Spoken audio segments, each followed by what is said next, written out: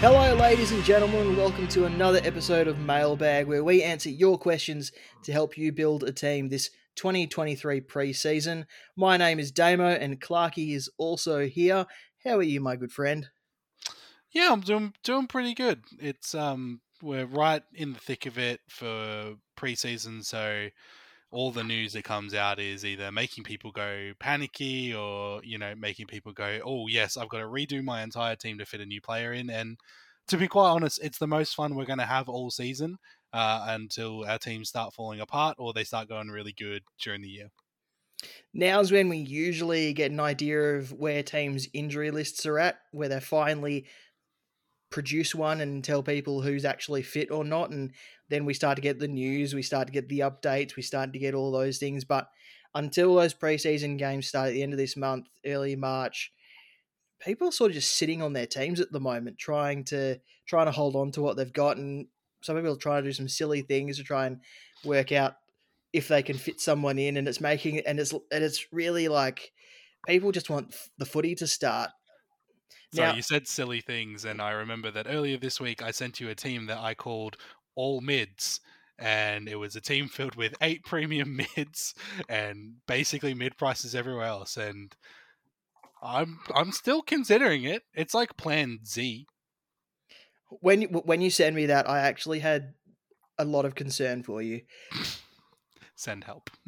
With us this week is resident Jock Reynolds stats man Azza. Thanks for coming on. It's an absolute pleasure to join you fine gentlemen this evening. Thank you very much for having me. Looking forward to this episode. Azza, we saw your initial team get built before our eyes in a Twitter thread. How far from that is it now? And what do you need from the preseason games later this month to lock in what you have? Wow, it's an interesting question. I mean, tinkering happens so often, doesn't it, throughout the preseason? You think you've built the perfect side, and then all of a sudden you're like, you know what? That doesn't really sit well with me. I'm going to play around with it. So I think now it's probably a shade of what it was in that Twitter thread. There have been a lot of changes because you can think, oh, yep, that player looks good to me now. That player doesn't. Oh, I think I might take a risk on that. Well, no, that's probably more of a bit of a certainty. So now it's probably a lot different to what that thread is. I probably do need to update it. So thank you very much for the reminder there, Damo. In terms of the preseason games, I just love to see, I guess, how teams are playing. I mean, we've got new coaches at Essendon and GWS. I'd love to see what their game style is going to be because that'll impact the players you look at in terms of, say, a Jordan Ridley or a Mason Redman in defence, or with GWS, how their midfield's looking, and are we going to see Braden Bruce finally in that ruck one position? Along with that, you also just want to see who the rookies are that are really going to maybe be available come round one. We already know that there's a few on the horizon. Bailey Humphrey was one that was announced today that looks like he's firming for round one. And there's a few sort of flying under the radar. One like a Drury at North Melbourne, who I'm sure has probably been mentioned already in this podcast. But there's a lot still to come, and there's still a lot of tinkering that I'm sure that will no doubt happen from here, Damo. Trust the North Melbourne man to bring up Drury. I mean, I had to. I would have been worried if you didn't. Yeah. Let's get to the questions. We're in defense for the first part of this, so I guess if I say cast your mind back, it's very fitting. A lot of the questions today actually came from the website, so people put the questions in the comments for the previous episode, which 100% support. I need to check that more often, so apologies if we don't get to your question if you asked one. Tom has asked, will Nick Dacos really take the next step? And is starting him at D2 a bit dangerous? I'm going to lead on this one and say I don't think it's dangerous at all to start him as a D2. Nick Dacos represents some value to take that next step. You're not really purchasing him as somebody who he's not there to generate money. He's there because he's going to be a reasonably consistent scorer, especially in the Supercoach format. comparably, he's in the same conversation, I would say, about as Hayden Young, where he's in that really sort of weird price bracket where it's not quite uber premium, and he's a second year player. Like, this is absolute insanity to even be considering him as somebody who we could keep for an entire year. I think over the Supercoach season, he had 6 tons. 4 of them were above 120, and his biggest was 163. So they're pegging him at the moment for more mid-time. The only concern around him, and it's the reason why it makes me want to consider Hayden Young, is that does that mean that Daicos is labelled as a threat and he gets a little bit more attention because he is still a young player? So that, could sort of just clip his wings a little bit, and maybe he won't reach the height that we kind of want him to. I don't think it's dangerous per se. I think if you want to back him in, and that that's part of your conversation with your team structure, then there's nothing wrong with having him as a D2. I've seen some teams where he's D1, and those are some really interesting teams. So I don't know if you have any stats to help back this one up. Putting me on the spot. Appreciate that, Clive. Hey, you're the stats man. Yeah, look, it's an interesting conversation to have. I mean, Daicos absolutely blew us away with what he was able to perform last year, coming into his debut season. He was a real rarity in terms of his Supercoach output in his first year. I mean, probably I think the likes of Brad Dalziel, that took us all by surprise many odd years ago, for those who've been playing for some time, took us all by surprise when he was by 500,000 halfway through the season. But it's interesting when you look back at premium players now and look at how they started in their first couple of seasons. You look at a Jack Macrae, first year averaged 61, second year 100. So a great uptake. Patrick Dangerfield, you can't really see much in his first year where he only played 2 games. So we'll look at his second year of 19 games, averaged 62 and then 69. So not great. Lachie Neale, proven performer now, only averaged 47 in his first year and 86 in his second. Marcus Bontempelli's probably a really interesting one, where he averaged 78 in his first year and then 103. A huge jump from him. So I think there is definitely potential for Daicos to see an increase. How much? I think we sort of have to be a little subdued. We know how well he can do, but he's already in the top 20 defenders in Supercoach already. And I do think he can go higher, but I don't think he's going to be at the echelon that everyone is already pegging him to be in the top sort of 5 range.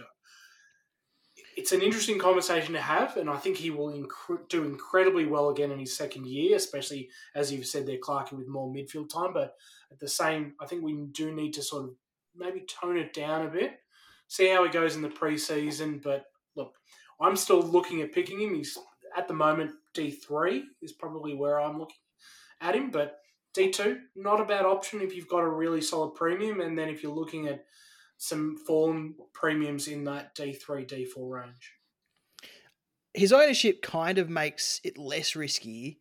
He's in 45% of teams at the moment, so if he doesn't work out, that's almost half the amount of sign-ups with a decision to make. So, I mean, if you play the percentages, the decision becomes a little bit easier and a little bit less risky, but that you could also flip it the other way, and not selecting him and he doesn't work out might put you above the pack as well. So it's all about putting those pros and cons next to each other and seeing which one wins you over. But I don't think it's risky to have him at D2. Yeah, and look, Damo, you and I have spoken privately about this, but I think it's probably a good point to make on the podcast, where it's quite easy to look at a player and then to only focus on the reason why you shouldn't pick someone, or try to find a reason that, he's too risky to have at D2, when it's not about a single player. And we say this quite a lot, and we always don't end up following our own advice, but as we say, not as we do, but it's about your team in its entirety. So if he's your D2 because you see an upside, because you see, look, even with Tom Mitchell coming over, Dacos isn't going to get any attention with his limited mid rotations because they're going to be looking at Tom Mitchell. He's an absolute, possession machine. So I have that risk lowered, and your risk appetite is then what dictates that. It's not about finding a reason not to pick him. It's knowing I want to pick this guy because I'm reasonably confident in what he's going to do, and then trusting your structure to build around that, because we build around our rookies, we build around our mid prices and our premiums. It's a whole picture question. And you're exactly right there, Clarky. I mean, it's hard to know what the rest of the side looks like in this person's team. For all we know, they could be loading themselves up in midfield and up forward, and that definitely can work as an option. I mean, it all really comes down to the structure you're looking for and the risks you're willing to take. But as you said quite eloquently, there's no reason why you definitely wouldn't look at it, especially with the potential upside that Dacos has. The next question involves Nick Dacos as well. Demon's Delight in the website comments as well. Great name. I knew you'd like that, Clarky. He wants to know, is it going to be better to have one of the top 5 Uber defenders and Green or Tom Mitchell, or is it better to get an Uber mid and Nick Dacos? Tom Green fits the mold to break out, while Tom Mitchell has done it before. I guess the question is, if Dacos does make the move to the Collingwood midfield, does Tom Mitchell take his impact away? It feels like a coin flip decision. I don't think going either way will hurt you that much.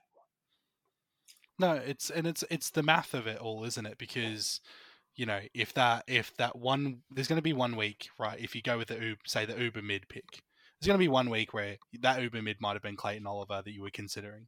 And Clayton Oliver goes out and scores a 170, but then you've got maybe Tom Stewart and Tom Green who score 160 combined because it's just an off week for them.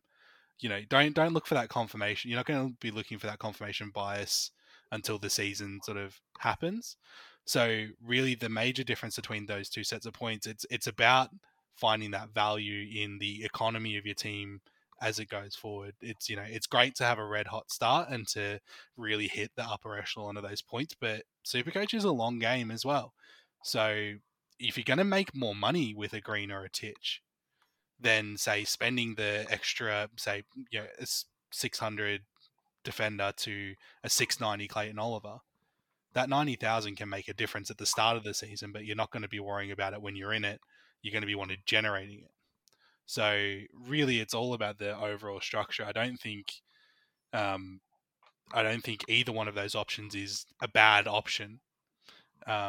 It's all about what you feel when you open the app, what makes you feel happy and feel comfortable about your team. Like, don't stress too much about it and just go, this is what gives me confidence that I can plan out my moves.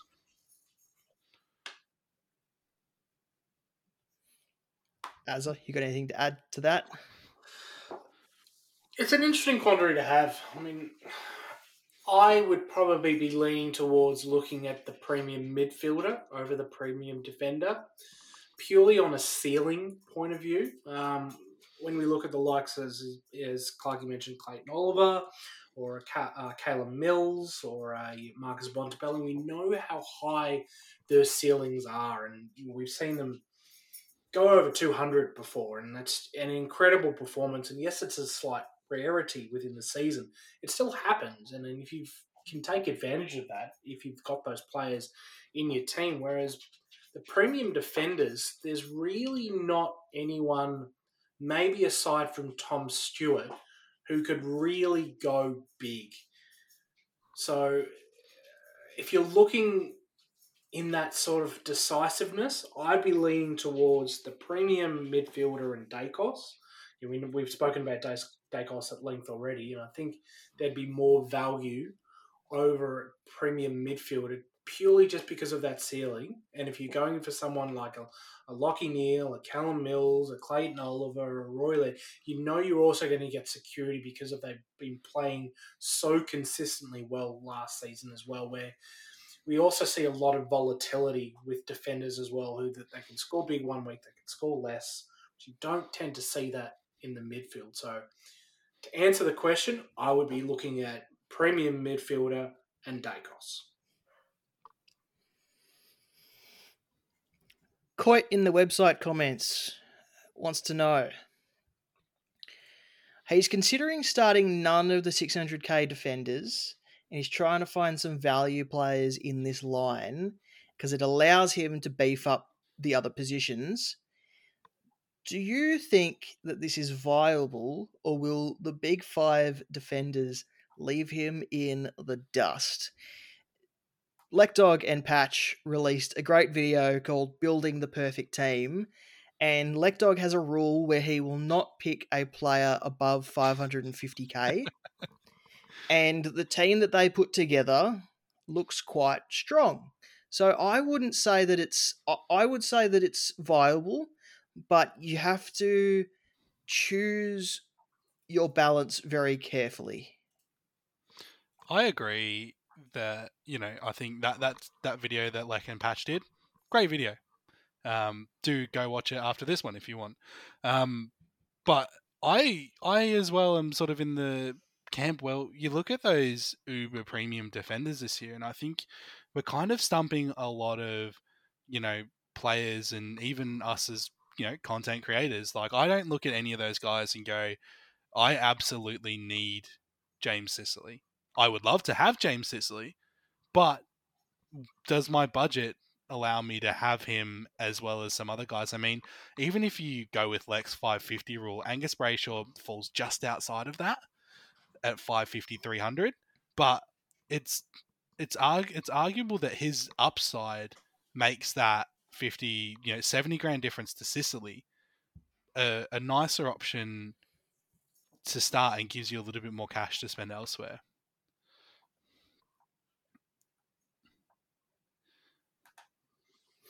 It's there's if anyone wants to have a look at it, there's a great thread by Jaden Poposky on Twitter who actually looks at mid-priced value, and it's actually staggering to see that the best value for points players from the last 12 seasons in terms of a price bracket, and it's a bit complicated, I know, that the best value players are found within the 300 to 500k range. Those are the best value players. And we kind of know that with mid prices. We've seen that. It's really interesting to see the amount of times that actually they come off and how often it happens.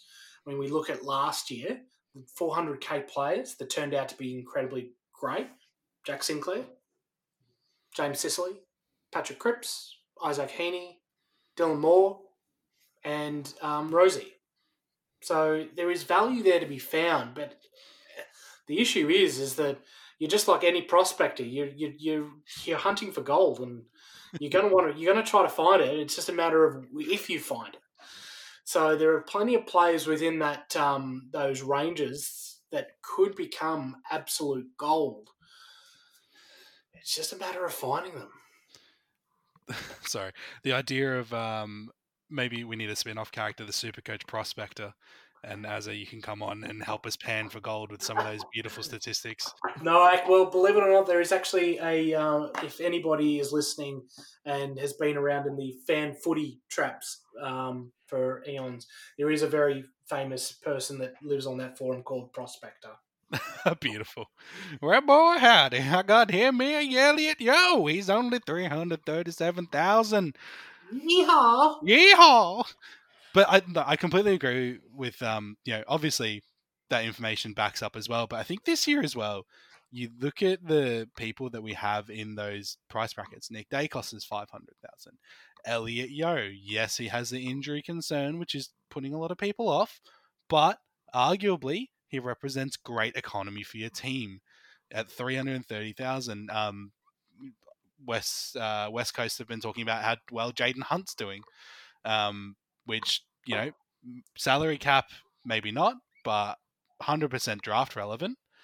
But even then, even salary cap, he could still make some money if he has the right role, and that's what it is. All these guys that break out, there's kind of this one thing, and it's what we are all looking for when we're searching for our gold is there's that one thing about their job that changes or their role that changes. Jack Sinclair is a defender, but he spent a lot of time in the mid. The one thing that Elliot Yeo, the one thing that seems to be changing for him is that his body hasn't exploded, which fantastic for him. Like, obviously wishing him the absolute best. Angus Brayshaw from last year changes that role, goes to half back because Christian Salem goes out. And then he's playing mid rotations at the end of the year, as well as playing off the half back and scoring 150s. Christian Salem is another one in that 300,000 coming back from an injury. He's cheaper priced. He has a ceiling.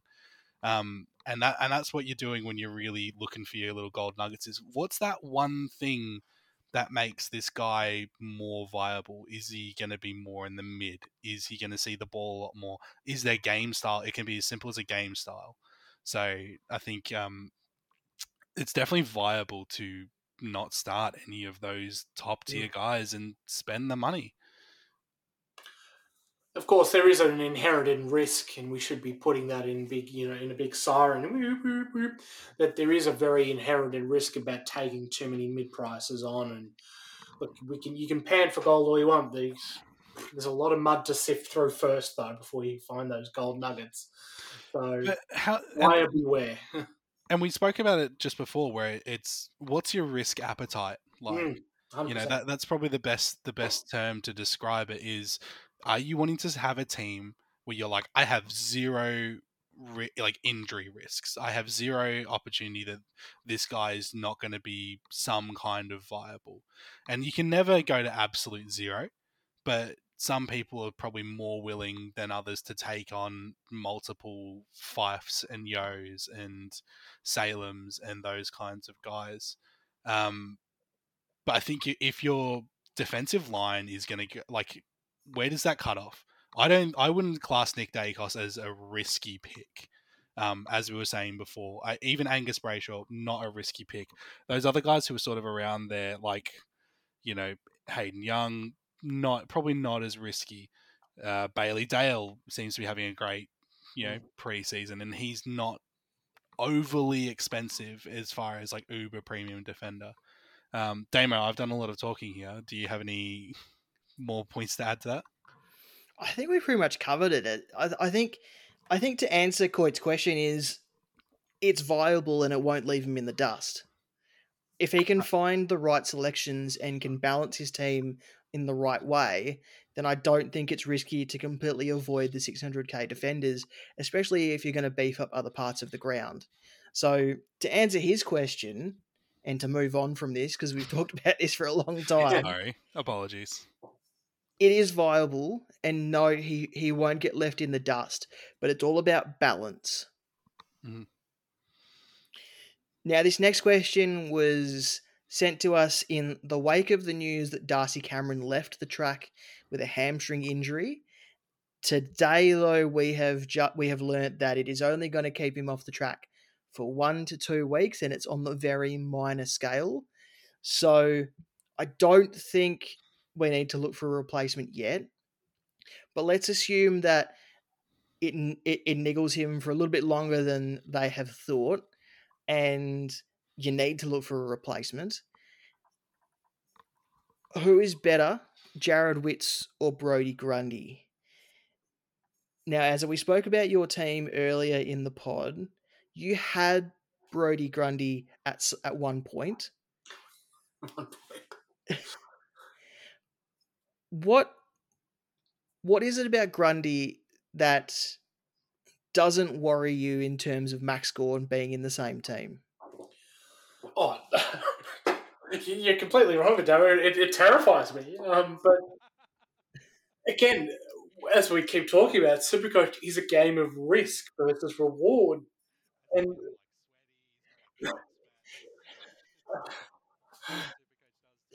no, I think that's what happens when you talk about the ruck line. I'm going to be honest. Well, that's true. I mean, it is going to be a very chaotic year. We don't really know yet how this is going to work. We know it will. We just don't know how it's going to work for Supercoach. Because from all reports, it looks like, yes, Grundy is going to be the primary ruck with Gawn up forward, but then Grundy might go back into defence, and then they'll share the roads that way. We can only really see in the lead up, especially with these practice games and match simulations, how it's really going to look. But we know what Brodie Grundy is capable of. We know what his scoring output is like. We know how many hits to advantages and hit wins that he has. He is a known quantity and he does incredibly well. I don't lean too much into the argument that Max Gawn will take points off.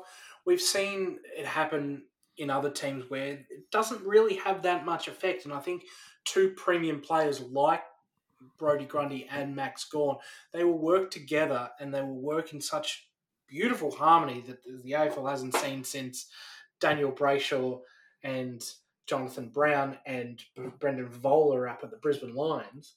But I can't not pick him at the moment because he represents a little bit of value given he only played less than 10 games last year. So there is that quantity that wants me to pick him because of that value, but there's also that doubt lingering in my mind that there is other value to be seen elsewhere, especially that I love value in the ruck line. I've never had a set and forget ever. And for some reason, I was looking at Ned Reeves today, thinking he might break out. That's another story. But going back to the crux of the conversation with Darcy Cameron, I do like him as a pick. I think there is great potential with him in that role that he's now got at Collingwood. Should we see the niggles continue on, and if there's someone's looking for a potential substitute, Brodie Grundy, I reckon, is the way to go. Otherwise, Scott Lysett is one I keep coming back to at Port Adelaide. Again, coming back from injury. And with Jeremy Finlayson on the sidelines, maybe likely for round one. Who knows yet? That's still up in the air. There could be some value to come from there. Again, we know what his scoring output's like.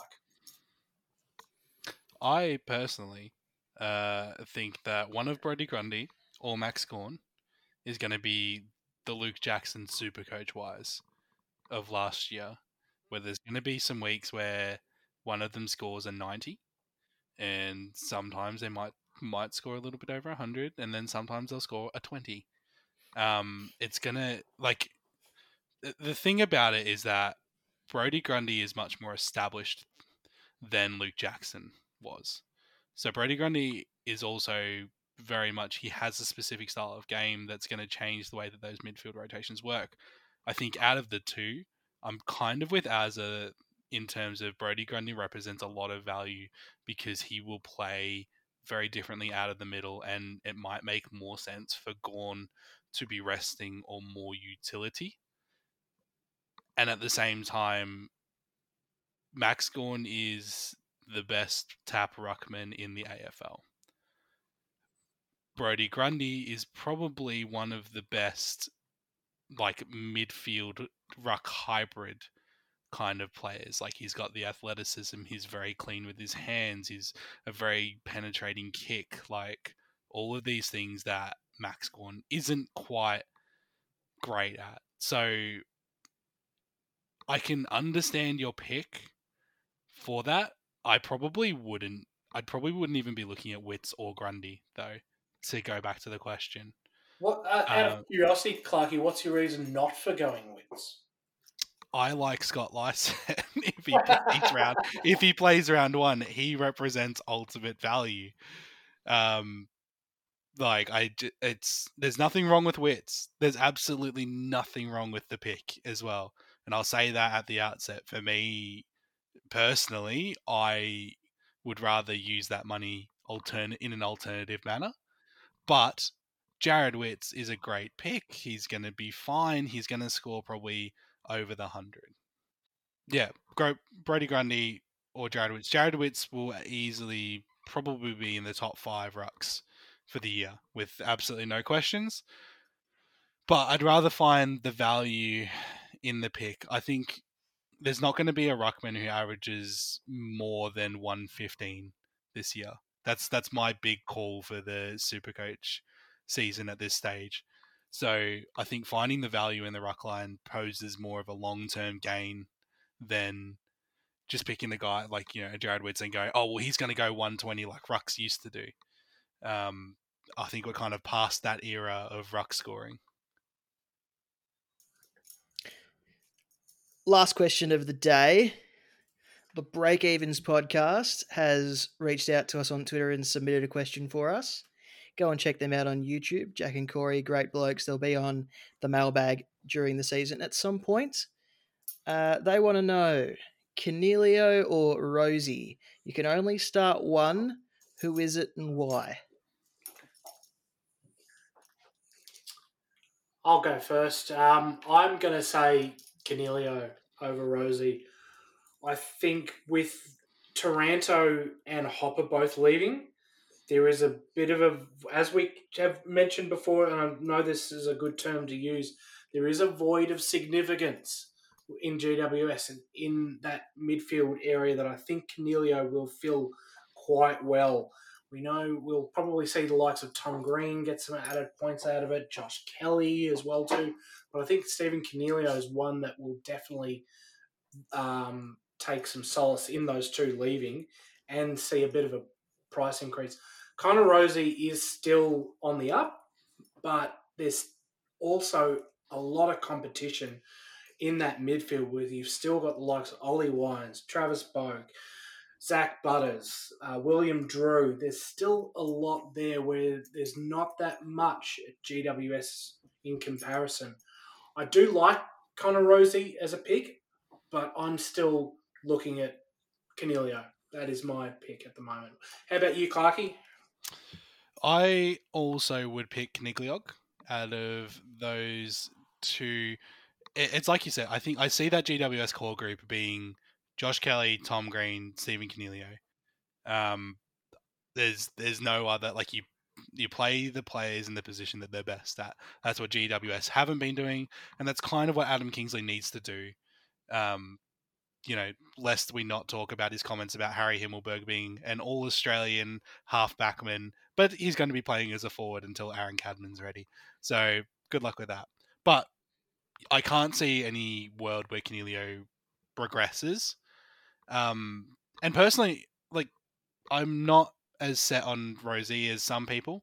Not for any other reason other than the fact that's pointed out in this one is that he has a lot of people to compete with, and even price and statistically, he's super comparable to Zach Butters. And I think Zach Butters has more of an upside than Rosie. Out of those, so out of the two port forward options there. So it's got to be Coniglio for me.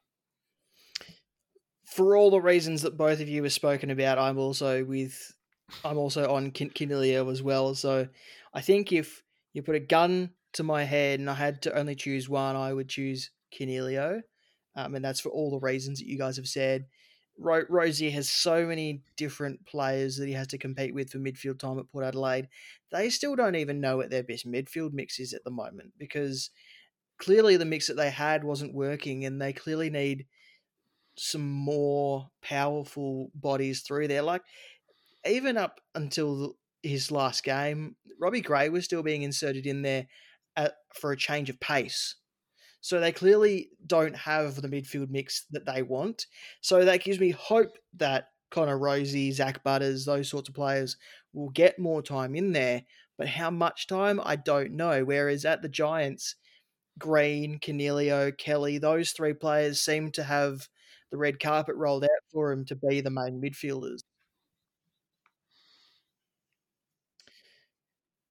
Yeah, file it off. No notes. Absolutely no notes. You don't even need the gun. I'll choose Cogs. That's all the questions for today, folks. Clarkey, thank you. It's always a pleasure. Thank you, community, for your lovely questions. This preseason's been fun. We've got some great guests. Azza, thank you for joining us. Absolute pleasure as always, John. Thank you very much for having me on. Always welcome on the mailbag. Just let us know when you want to come on. Use hashtag JockMailbag to get your question answered in the next one. When we have special guests, do you want to announce, Clarkey? Yeah, so we're planning, hopefully, fingers crossed, we're hoping to have MJ from the coaches panel I've been a long time fan of those guys over there. They do a great series called The 50 Most Relevant. So, go check them out and make sure you send us some really good questions because I want to look good for my man MJ from the coaches panel. Very exciting. So you use Jock Mailbag, the hashtag Jock Mailbag, to get your questions in. And remember, use code 990360 to join the Jock Reynolds group. And we'll talk next time.